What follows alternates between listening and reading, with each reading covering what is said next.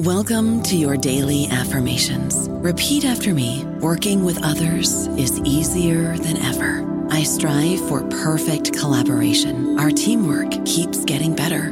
Yeah, affirmations are great, but Monday.com can really get you the teamwork you desire. Work together easily and share files, updates, data, and just about anything you want all in one platform. Affirm yes to start, or tap the banner to go to Monday.com.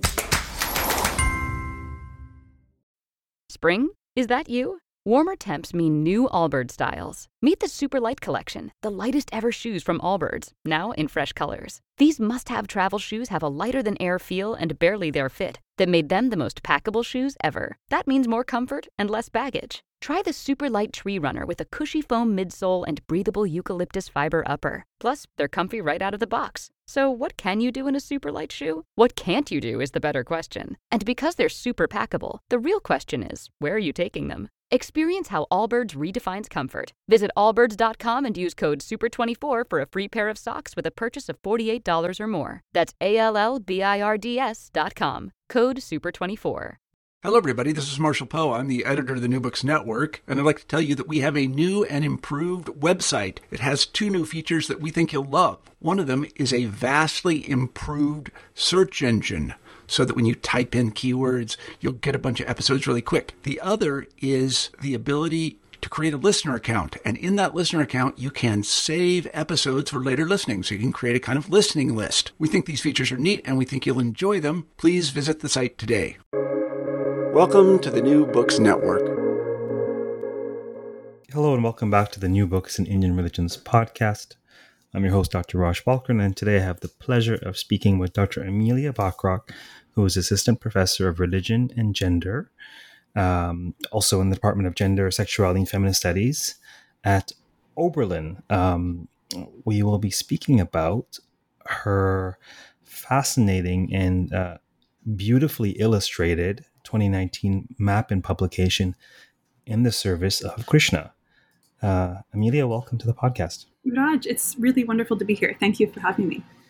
It's my pleasure. And this is the first time we're having darshana, albeit sort of, e-darshana, but it's not our first rodeo, as they say. We were on a panel. I think we were on a panel or something that I organized at some point. Now many years ago, but it seems like yesterday in Toronto, I believe. The AAS. Yes. Or something, or maybe the 2016. Oh, you know what? San Antonio. The Sonality panel. Okay, yes, you're right. All the years blend together, but it's really good. All the years blend together. all the events blend together. Yes. But I think we have corresponded by email. It must have been 5 years ago, but we've never really seen each other, so it's interesting. All roads lead to the New Books in Indian Religions podcast, apparently. I love that, and it's really good to be here. A good road to be on. Great. Since we've already started talking about the AR without even trying to, I might as well point listeners to the fact that this podcast is one of 3 podcasts that pertains to a really interesting panel at this year, 2021's meeting of the American Academy of Religion. It's always in November. This year it also happens to be in San Antonio again. And the panel is called New Books in Hindu Studies, which happens to be the former name of this podcast. There will be 2 pairs of books being compared. We had Shankar Nair come on recently about translating wisdom. That will be discussed in tandem with Patton Burchin's A Genealogy of Devotion. We also have Vijaya Nagarajan's Feeding 1,000 Souls. Just had her on. That'll be discussed in tandem with Leah Comeau's book. And Amelia happens to be the chair of that panel. Yeah. Have I lied? Is that true? No, that is exactly right. Yeah, I am the chair. Really excited to host these books. The roundtable, as it has in the past, I think now this is our 3rd year, maybe 2nd even. It's relatively new. As Raj said, it highlights these 4 fantastic books with the aim of exposing scholars to the new theoretical interventions that these scholars make, but also to give, which is unique, I think, concrete ideas about how to incorporate those interventions into our pedagogies as scholars. So the two pairs will both sort of discuss the intellectual interventions and the content, but also how to teach these books, both to undergraduates and graduates, which I think is really exciting part of the panel. Yeah. Really love that. And obviously hope to check it out. Whether podcasting or publishing, for me in the back of my brain, it's sort of a form of teaching. We're kind of sharing what we're doing to various audiences. And I have to ask, is it coincidence that that initiative was called New Books in Hindu Studies? Is it at all? That is a good question. I am relatively new to the steering committee of that unit, the Hindu Studies unit. So that's a good question. It might be coincidence, but it seems to convene perfectly. So it's really nice to showcase that, highlight that here. Yeah.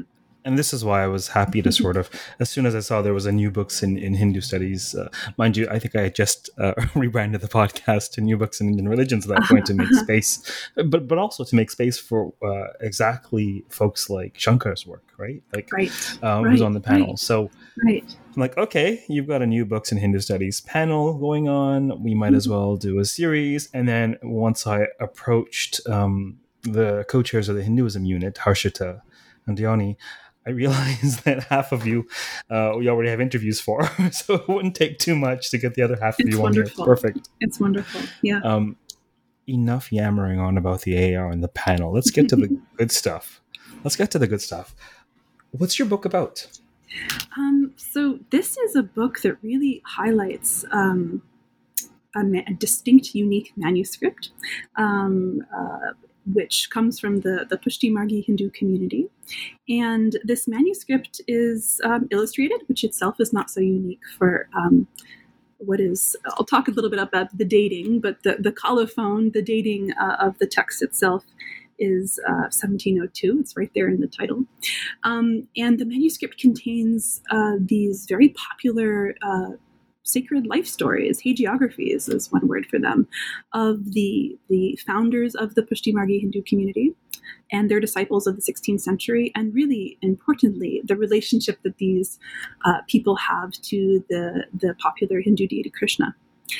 So the book highlights the stories that are told far beyond this manuscript, but specific to this particular manuscript, importantly in relationship to these really unique and beautiful illustrations. Again, illustrated manuscripts of this period aren't so unique in and of themselves, but this particular set of stories, really, we don't have illustrations that correspond to them. So the book really presents the sort of the nuances of these relationships as they are envisioned both in text and in painting. The book, I mean, this is the medium of sound, arguably divine in terms of anything Indic.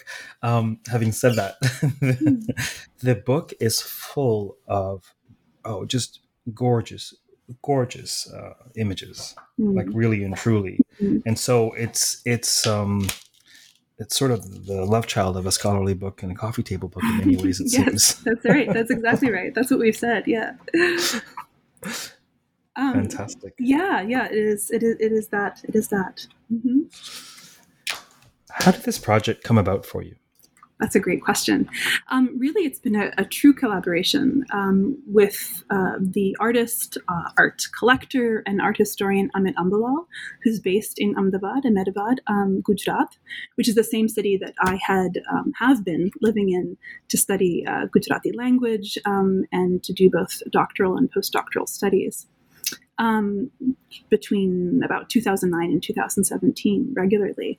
My research was and remains focused on the ways that this contemporary Pushti Margi community based in Gujarat reads and interprets this particular body of literature, this body of hagiographies written in Old Hindi, also known as Braj Bhasha, this particular type of Old Hindi. And so I was introduced to Amit after he'd given a talk on his own work on pre-modern Pushti Margi paintings. We struck up at this conversation about the relationship between visual and literary arts. And he was really interested on my work in the hagiographies, which, as I said, tell these sacred life stories of the Pushti Marg's preceptors, their disciples. He was really interested because he had this recently, then back in I think it was 2009, he'd acquired this very unique manuscript, of course, the focus of this book. And being the very generous human that he is, he invited me to his home, his private collection, to spend time with this manuscript. And I had spent time with manuscripts before, but not one quite as special as this. So really through this mutual excitement that we had about pictures that tell stories, this phrase that sort of kept coming up again and again, we decided that we really should share this collection with the public through a really image-centered publication. So it came out of a collaboration with him. Yeah. And you certainly have in this book. The subtitle is not a misnomer. The subtitle is Illustrating the Lives of 84 Vaishnavas from a 1702 manuscript. I'm both excited and envious that you have something like a precise year like 1702. It's like maybe Mahatma, 4th century, 8th century. We're not sure. Right. Could you say a bit to a broader audience? There may as well be listeners who are on this path or certainly cognizant of this path, and there may be some who are not quite aware of this path. Say a little bit about the historical context. Yeah, the historical context. These stories likely circulated, these hagiographies likely circulated really long before they were committed to writing. I'll say more about the colophon and the dating of this manuscript in a moment. But they likely circulated orally. And in fact, that sort of oral quality and oral residue, if you will, is really embedded in the written texts. But we know that in the 17th century, because we have manuscripts that predate this one, our earliest dated to 1640 CE, we know that they were committed to writing. In the 17th century, even if they had circulated orally for a long time. And the Vallabhacharya, who is the first preceptor, the first guru, the first Goswami, these are all different terms used for the hereditary leaders of this community. He lived in the 16th century. His death date is usually dated 1530 or 1531. He inspired through his Vaishnava teachings, his devotion to Krishna, what is known as the Pushti Marg, the path of grace, a tradition that focuses heavily on cultivating the intimate relationships with this deity Krishna, a playful childhood, childlike, I should say, deity in many of his iterations through ritual practices known as seva. Seva can be translated as loving service, but a sort of set of ritual practices that we can talk a bit more about later, that he sort of inspired through his teachings and exegesis on various popular texts. So the people who came into the fold, so to speak, inspired by these teachings and by this practice of seva, those are the Vaishnavas, the 84 Vaishnavas whose stories are told here. And of course, I say this in the introduction, but there are in fact many, many more than 84 people whose stories are told here. Sometimes whole families get sort of lumped under one name in the text. But these are the folks whose stories are narrated. And of course, we learn a lot about Vallabhacharya, this first preceptor of the Pushti Marg, and his family as well. But perhaps unique to this type of literature is that the hagiographies are not focused solely on the hereditary leaders, on the saint, so to speak, himself, but really on his disciples. So it's a unique set of stories. Do you maybe want to dive into that point about the dating that you wanted to make? Yes, and right. So the dating, you asked about the manuscript. So yes, you say you're envious of this date. Well, dates are sticky things. And so even if the colophon itself tells us that that scribe at that moment said, hey, this is Vikram Samvat, 1758, I think, right, which we've translated to 1702. it's quite clear from my time with the manuscript, from Amit Ambalal's and others, that it actually is a manuscript that has been compiled over centuries, really, or at least decades. No, centuries. So it might have been a date that was the date that the scribe was basing the manuscript on from another manuscript. We do know that the oldest parts of the manuscript could have come from 1702. The paintings themselves, however, are likely 19th century paintings, and we know this by the style of the paintings. So some of the pages of the manuscript have been renumbered, and you can actually see that in some of the images we've included in the book. So it's really this sort of piecemeal, yet in the end, complete manuscript with all of the stories that one would expect from this particular text. Right, it corresponds to other manuscripts and then later printed editions. So we have a clear date, yes, but we're not exactly sure if it represents, the entire text. Right, it's more complicated. Well, if there was an ambiguity about authorship or dates, it certainly wouldn't be of South Asia, would it? Right. This is not dissimilar. This is not, no. Not dissimilar to my eyes to sort of, put on as process in various manuscripts and then arriving at a critical edition. It seems that maybe you were closer to, or you have manuscripts intact that you're using, rather than them having to be critically edited. That's correct. Right. Could you say a word? We'll dive into the book in more closer detail in a moment. Could you say a word about maybe the life of the text, sort of the world in front of the text, or how we know a little bit about the world behind the text? Yeah. Now, how is this used today, if at all? Oh, wonderful. This very much connects to my broader research, which is to study how these stories, and the Chaurasi Vaishnavanki Varta, right? The sort of the Vartas, this word can be translated in different ways, the hagiographies, the chronicles, the stories of these 84 Vaishnavas. It's sort of one collection of Vartas. There are others in this Pushti Margi tradition. Many of them, but particularly this text, these stories, I should say, are read and used in people's everyday ritual practices in Gujarat and beyond. Much of my broader research has been based on spending time with folks who read these stories ritually, very often in satsang, that is in sort of community together, right, in gatherings of the faithful, if you will, to enjoy. I mean, there's so much enjoyment in these stories. They of course are didactic. They teach about the history of the community. They offer this. I think I have this term that came up sort of in conversation with Vaishnavas themselves. Of course, vicarious epiphany. They offer people a chance to sort of engage with these great devotees of the past and how they encountered Krishna. And they also give sort of lessons on how to perform seva, even though that seva, that ritual practice, is very different often in certain ways in people's contemporary lives today, right, than the 17th or than the 16th century, as the stories are sort of based in that pre-modern context. They offer all these different things to readers. So what do people do? They read and discuss them. They talk about how the stories influence and can teach them in their own lives today. So they're very much alive, very much living texts. Yes, there was a. I'm glad I asked that question. Always naive questions, right?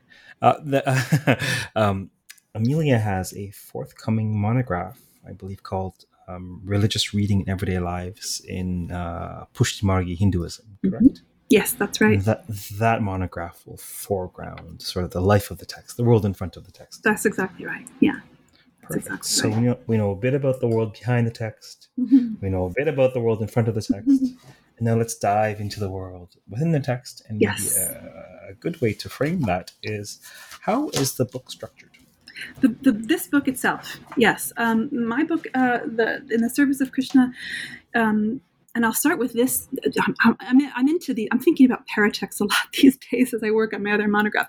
But it starts with a note on translation. And I'll talk more about translation. Maybe you have questions about that too, so we can talk more about that. But I'll just say it starts with a note on translation and acknowledgments. Because again, as I said, this book, vis-a-vis acknowledgments, is really a collaboration, and one that I owe to not only Amit Ambalal and his family, really, but my dear friend Polomi Shah and brilliant designer who helped with this book, and to the folks at Mappin and many other conversation partners, Pushti Margi Vaishnavas and hereditary leaders, Goswamis. So it starts there. And then the book is opened really formally with a foreword by Amit Ambalal, who gives some of his own sort of perspectives on this manuscript, and a little bit more broadly on the traditions of painting in the Pushti Marg. And for those who are listening and interested, his beautiful book, Krishna as Srinathji, which came out, I believe, in the late 90s and is still available and in circulation, is a wonderful study of Pushti Margi painting. So do look there for further details and details on technical things in painting in the Pushti Marg. His foreword is followed by my own brief introduction, which I've tried to make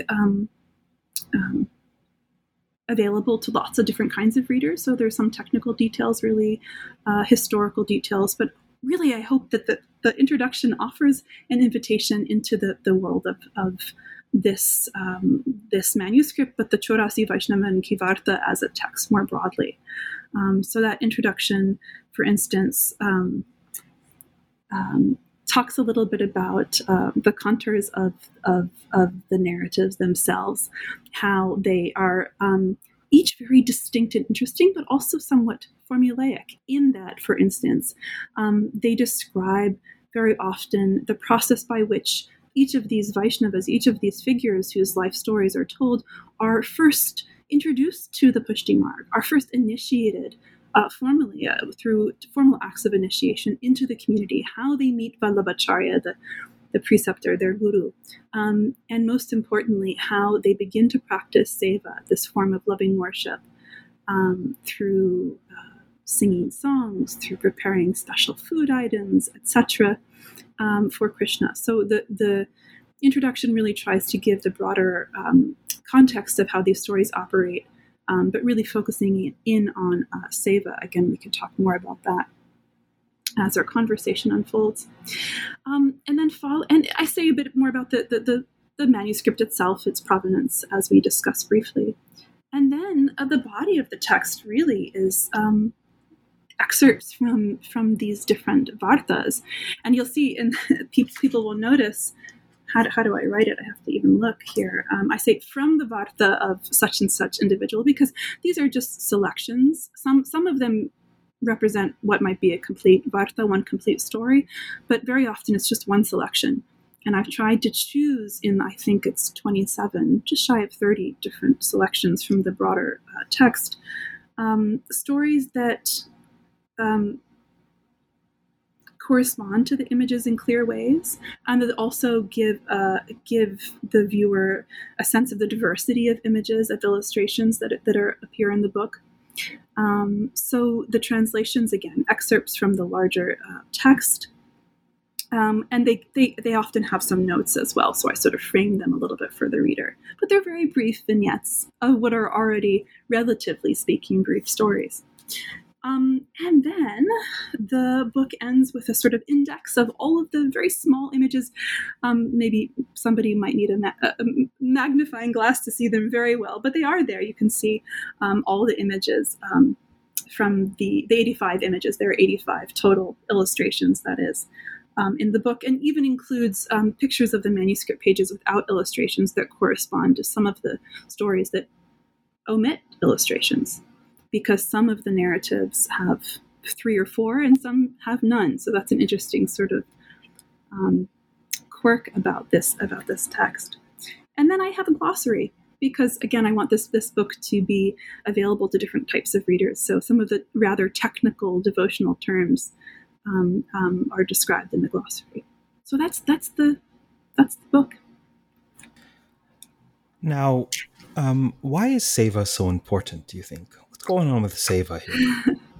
Seva is really at the heart, in my reading, and of course mine is one in conversation with lots of people over lots of time doing research, but in my reading of this text, and of the Pushti Marg more broadly, Seva is central because it is that tool through which to have intimate encounters with Krishna, the goal of the Pushti Margi devotee.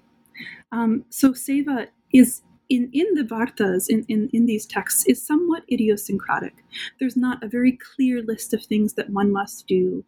Generally speaking, there's the narratives rather discuss sort of prescribed things like bathing before starting one's ritual practices, and preparing certain kinds of food items like this. But the Vartas are very clear that these practices have to be flexible. They have to be malleable. They have to be based on the means and the social context of each devotee, him or herself. So Seva is really about sort of bridging the otherworldly world of Krishna, his lila, his divine play, with the very mundane, everyday worlds of the diversity of figures that we see represented in this text. So Seva is this sort of link, this bridge, this set of practices that brings the devotee in relationship to their beloved deity.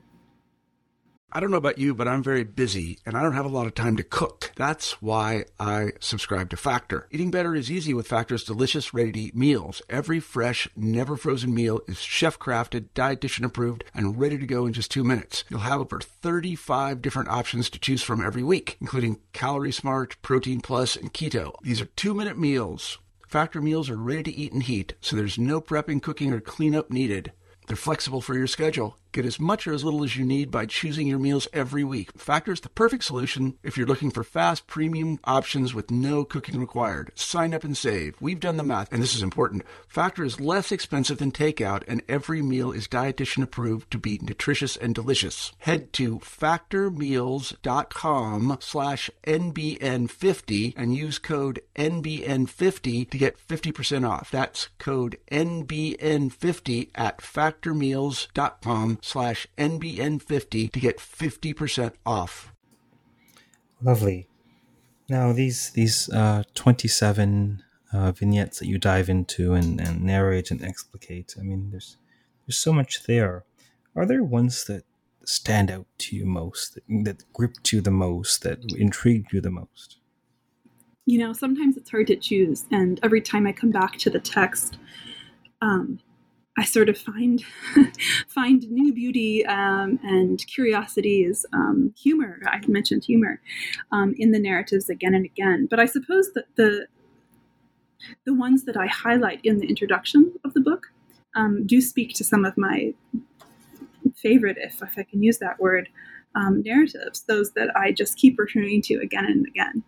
So there's this one about a woman who doesn't have a proper name, and in fact, many of the devotees aren't given formal names. They're such and such woman from this place or that place, and here she's sort of designated by this broad caste designation, the Kshatriya woman, right? This one, so I offer the episode both in the introduction and it's also translated more broadly in the body of the text, about a woman who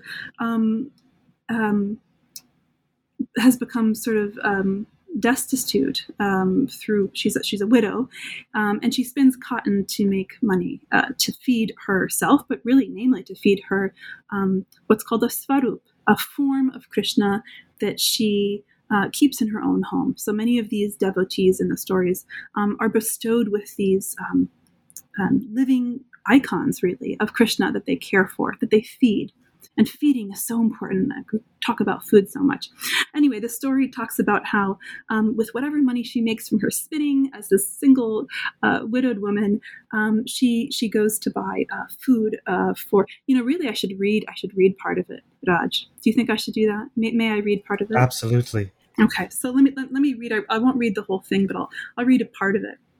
So for those who have the book or are looking, this is on page 31 of my introduction.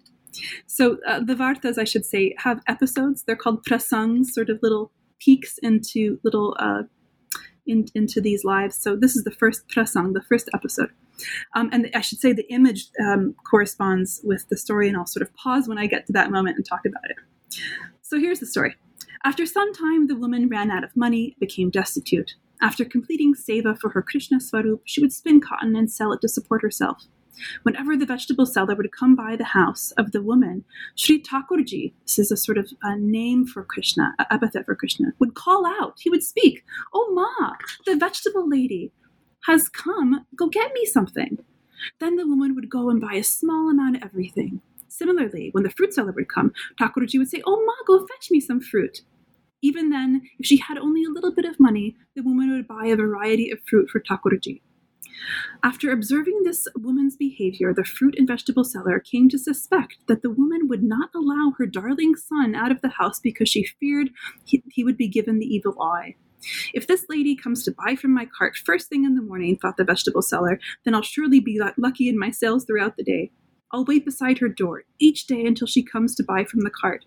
Indeed, the old woman would come daily and purchase all types of items. Now, I just love this part.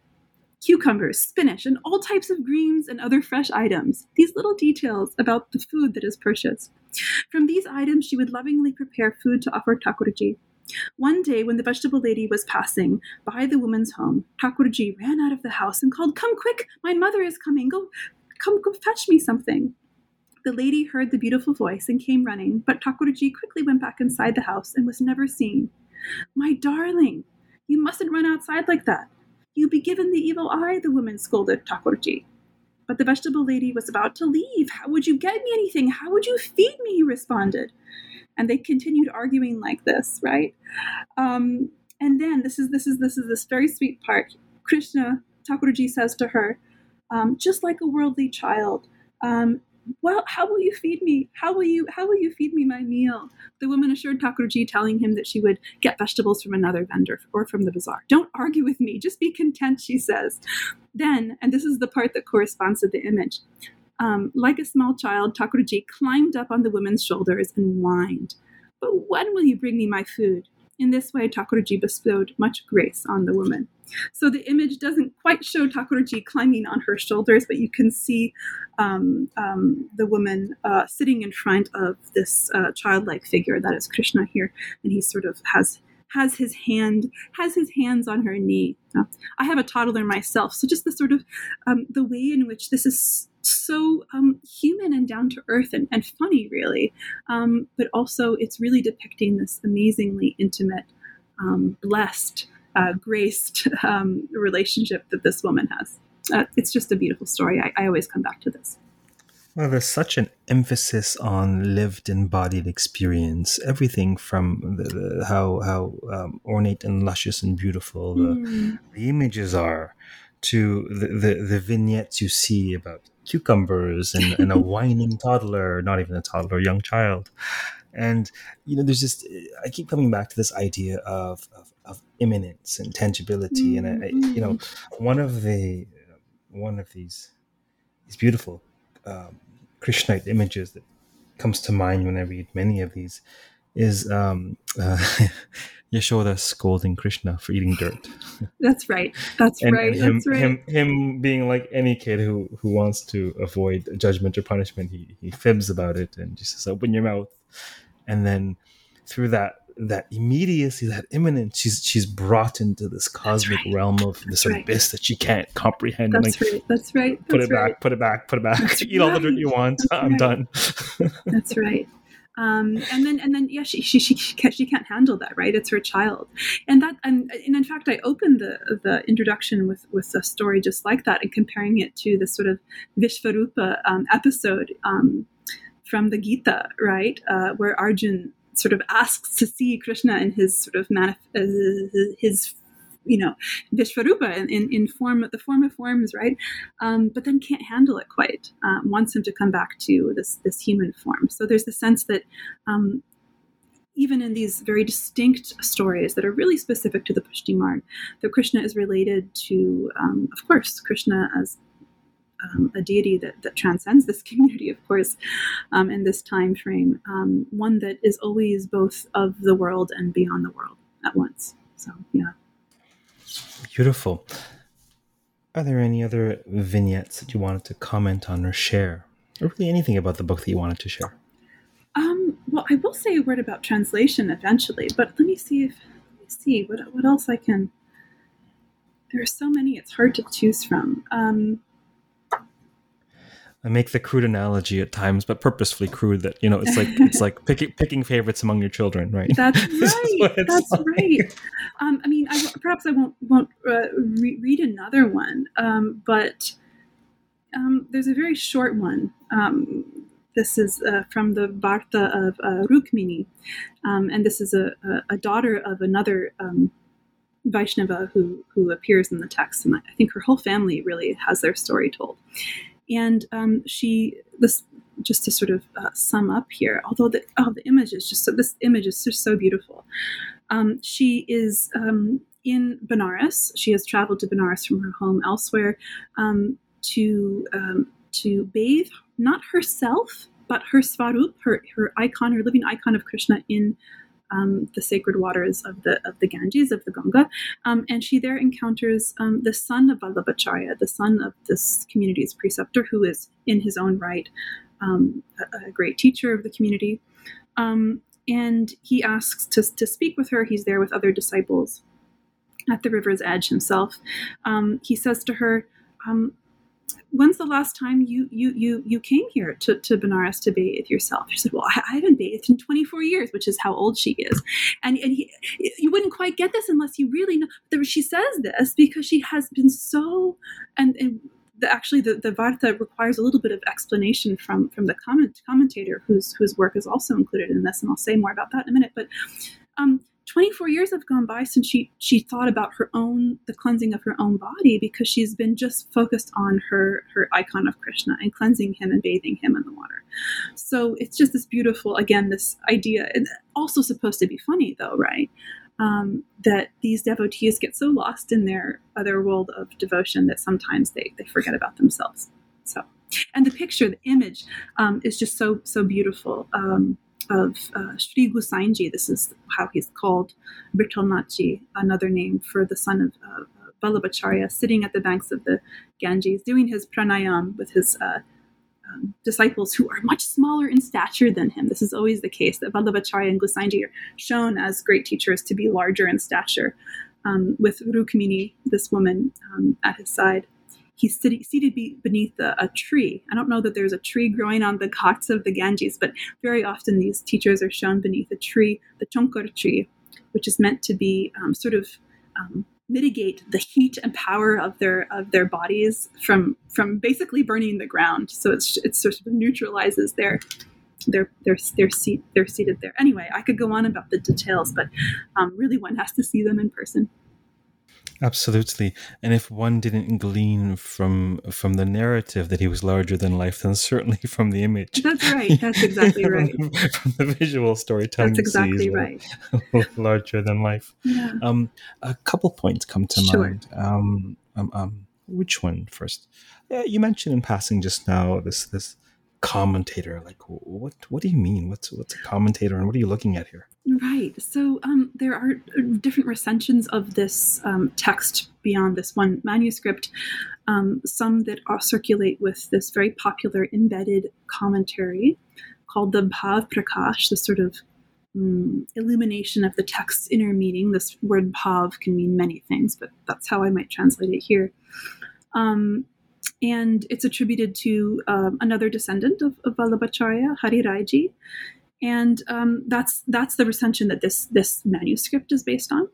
And it's actually very close to other manuscripts that come out of this recension, and even to those later printed editions that are based on those manuscripts, which actually made it a bit easier to read through some of the more difficult to read parts of the text if they had been, for instance, not preserved well and the ink was the writing was blurred.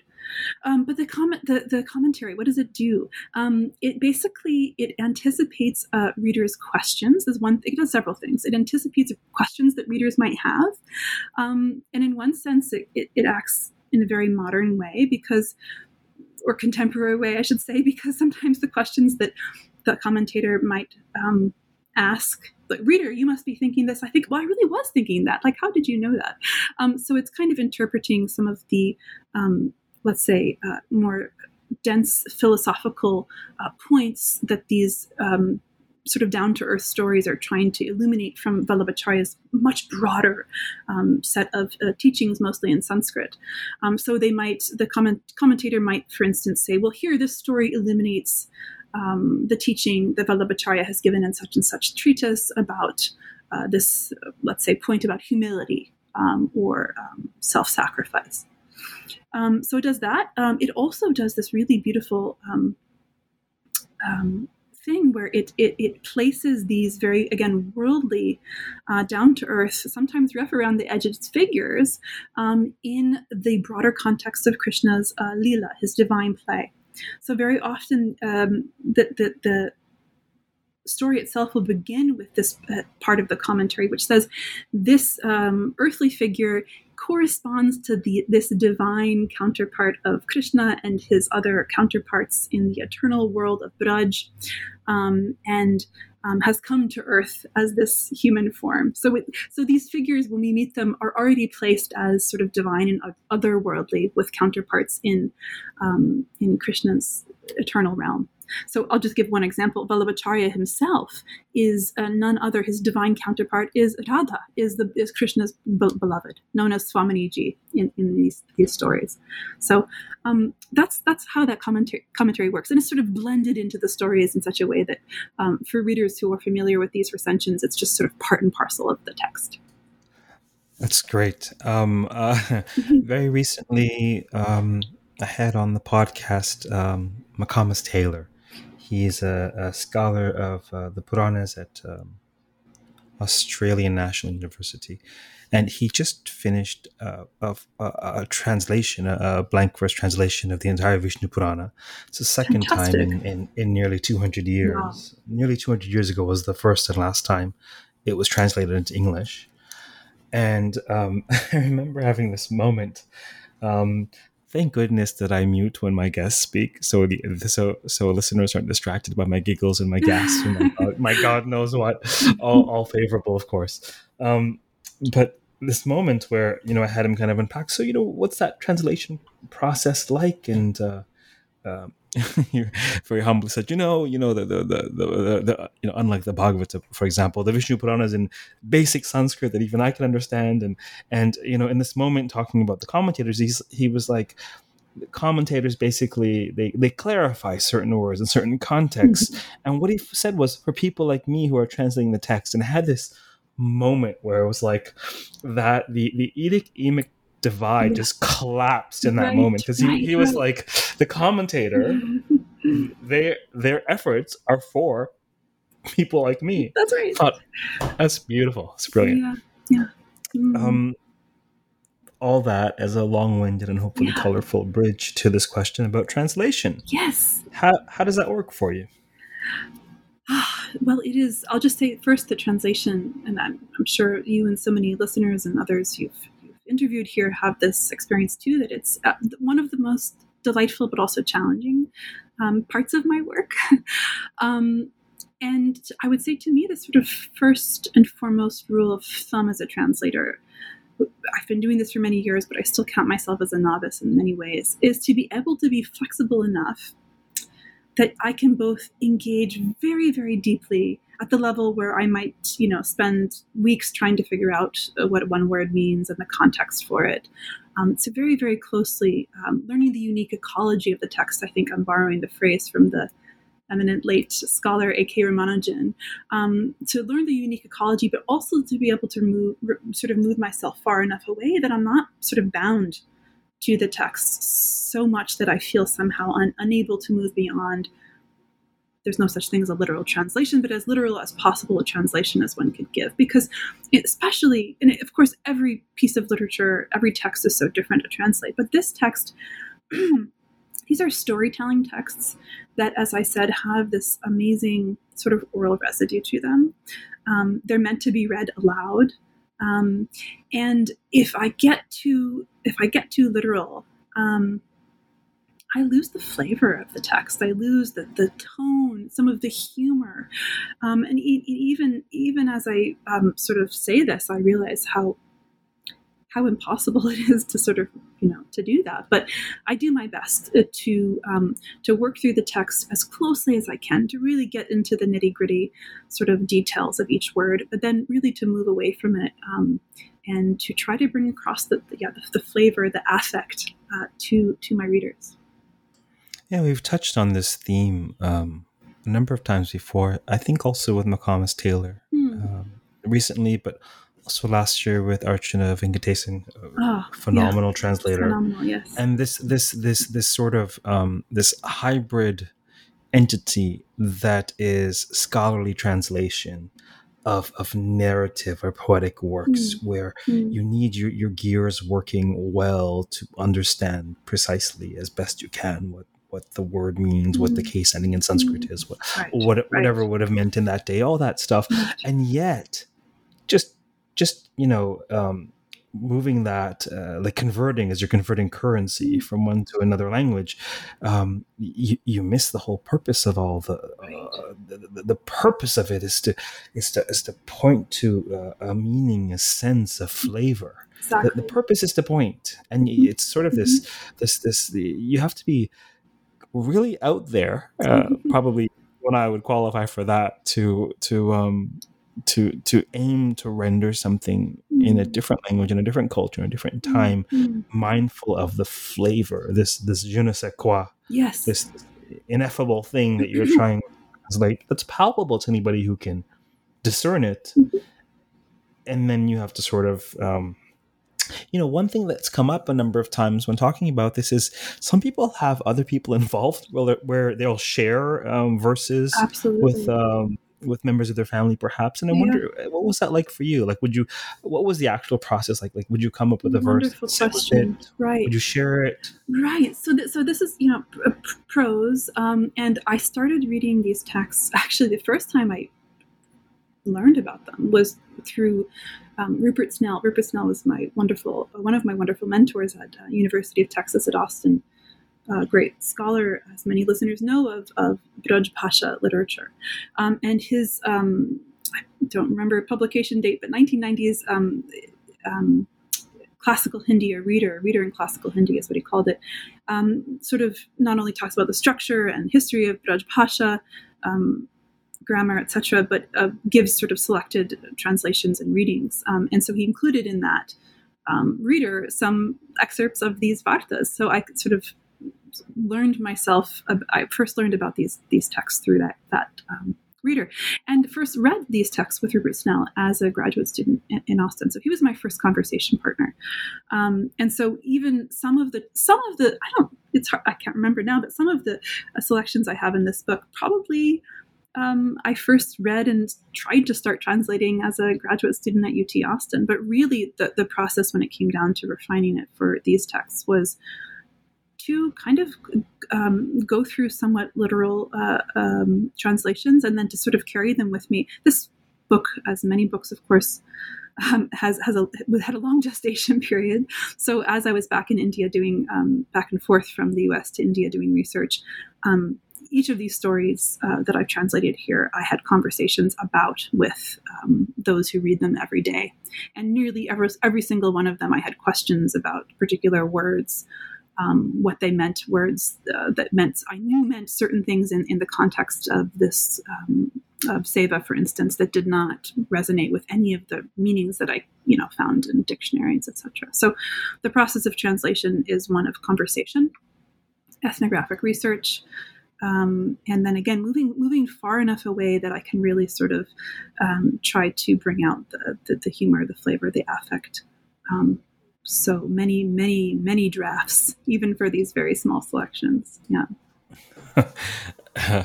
It's nice to see. It's probably interesting for folks to get a peek behind the curtain, so to speak, and see what happens to get the show on.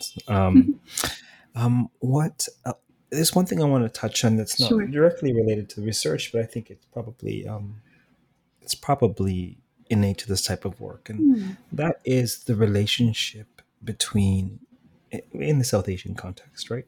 The relationship, arguably everywhere, but especially in South Asia, the relationship between storytelling and pedagogy and teaching. And there was, I can't remember when, this might have been 2018. I edited a volume for online magazine of the AAR, Religious Studies News. That's what it is. And it was called something like Harnessing the Power of Storytelling in the Hindu Studies Classroom. The extent to which teaching Hindu stories is teaching Hinduism in many ways. Absolutely. Could you say a bit about that? I don't want to put words into your mouth, but I'd like to sort of generate a bit of conversation. Could you say a bit about that connection with the work, with this work? Yeah, that's so interesting that you asked that, because I really, the first time I actually ever used my own research in my teaching was just this past spring. And I assigned some of the introduction and several selections of these stories to my students. And actually they corresponded to our reading of the Gita. And I wanted them to we learned about Krishna later in the semester as well, but I wanted them to, even in their introduction to Krishna through the Gita, to get a sense of how diverse this deity was, and all the sort of registers of texts that are devoted to him. It became a really wonderful reminder that that my work and these translations here are very much part of not only the practice of storytelling in the Pushti Margi community itself, but a wonderful sort of tool for teaching my students, right? For introducing them to how stories function in people's everyday lives, and in text. So, but more broadly, Raj, I mean, really, I think you're right, that so much of my teaching of South Asian religions in the classroom revolves around stories. I mean, sometimes go ahead. And the stories being so consciously didactic. Oh, right? Absolutely. Yes. I mean, this is one of the funny things is, when I first started studying this community, spending time with folks in this community, they said, "Oh, well, of course it makes sense that you're studying these hagiographies, because if you're just learning, this is a great place to start. They'll teach you everything you need to know," which of course is only partly true, because anything, not that I know much, but everything I know comes from the conversations about these stories with people as they are living texts. But absolutely. Well, but right there, you point to this. You point to another piece there, like the web of the storytelling of the text and the life stories drawing on the text. It's right. This lived experience. That's so right. It's beautiful. That's right. Is there anything else that you wanted to touch on pertaining to your book? Well, I could certainly go on and on, but I'll just say one other really important thing. Perhaps especially to those who do know about this community more broadly or have read about it before, is that so much wonderful scholarship, but so much scholarship that has been published on the Pushti Marg focuses, and not wrongly, on the sort of illustrious heritage of the Goswamis, of the hereditary leaders descending from Vallabhacharya, this first preceptor of the 16th century, their Sanskrit treatises, and their lives. And these narratives, and so much really how these narratives in this manuscript, as they are highlighted by these paintings, these narratives and these paintings really focus on domestic worship, and that includes men and women. And so we get to see this amazing sort of peek into at least how the artists and authors here, the scribes, storytellers, saw everyday lives of men and women in their homes. And that's really distinct. I think that's really unique, something unique about the text and about this manuscript that I would love people to notice as they think about this text in terms of Pushti Margi studies, a sort of very small niche world, but the domestic quality of seva and how all different types of figures, men and women, are represented.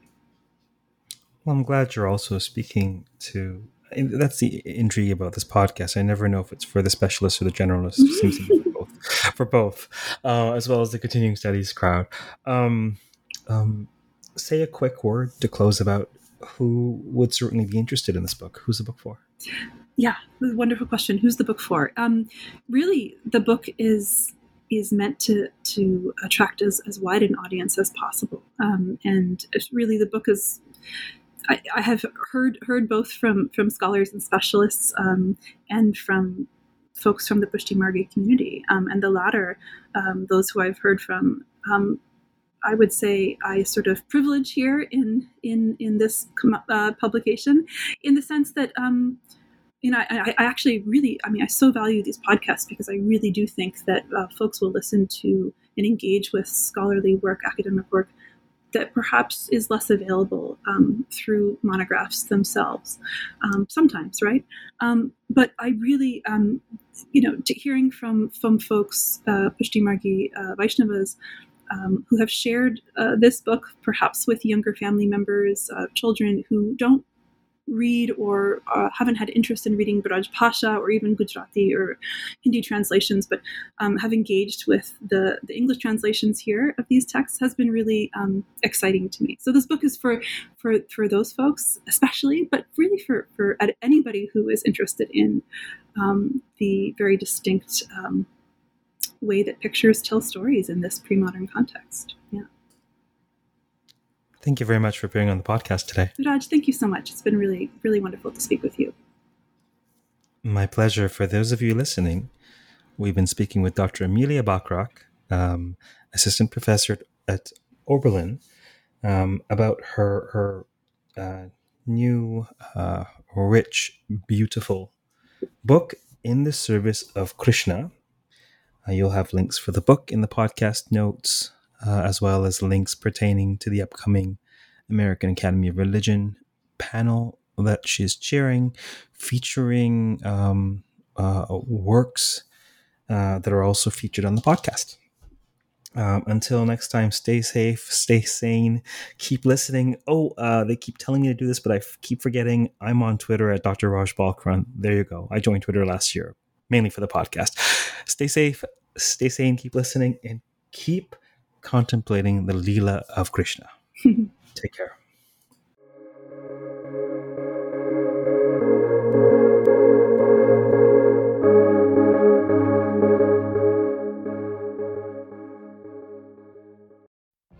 What if you could have a career where the opportunities are as vast as our nation, where it's not about mission statements, but a shared mission? At U.S. Customs and Border Protection, we go beyond to protect more than borders. From ship to shore, air to ground, cities to local communities, CBP agents and officers are keeping people safe. Join U.S. Customs and Border Protection and go beyond for something far greater than yourself. Learn more at cbp.gov/careers.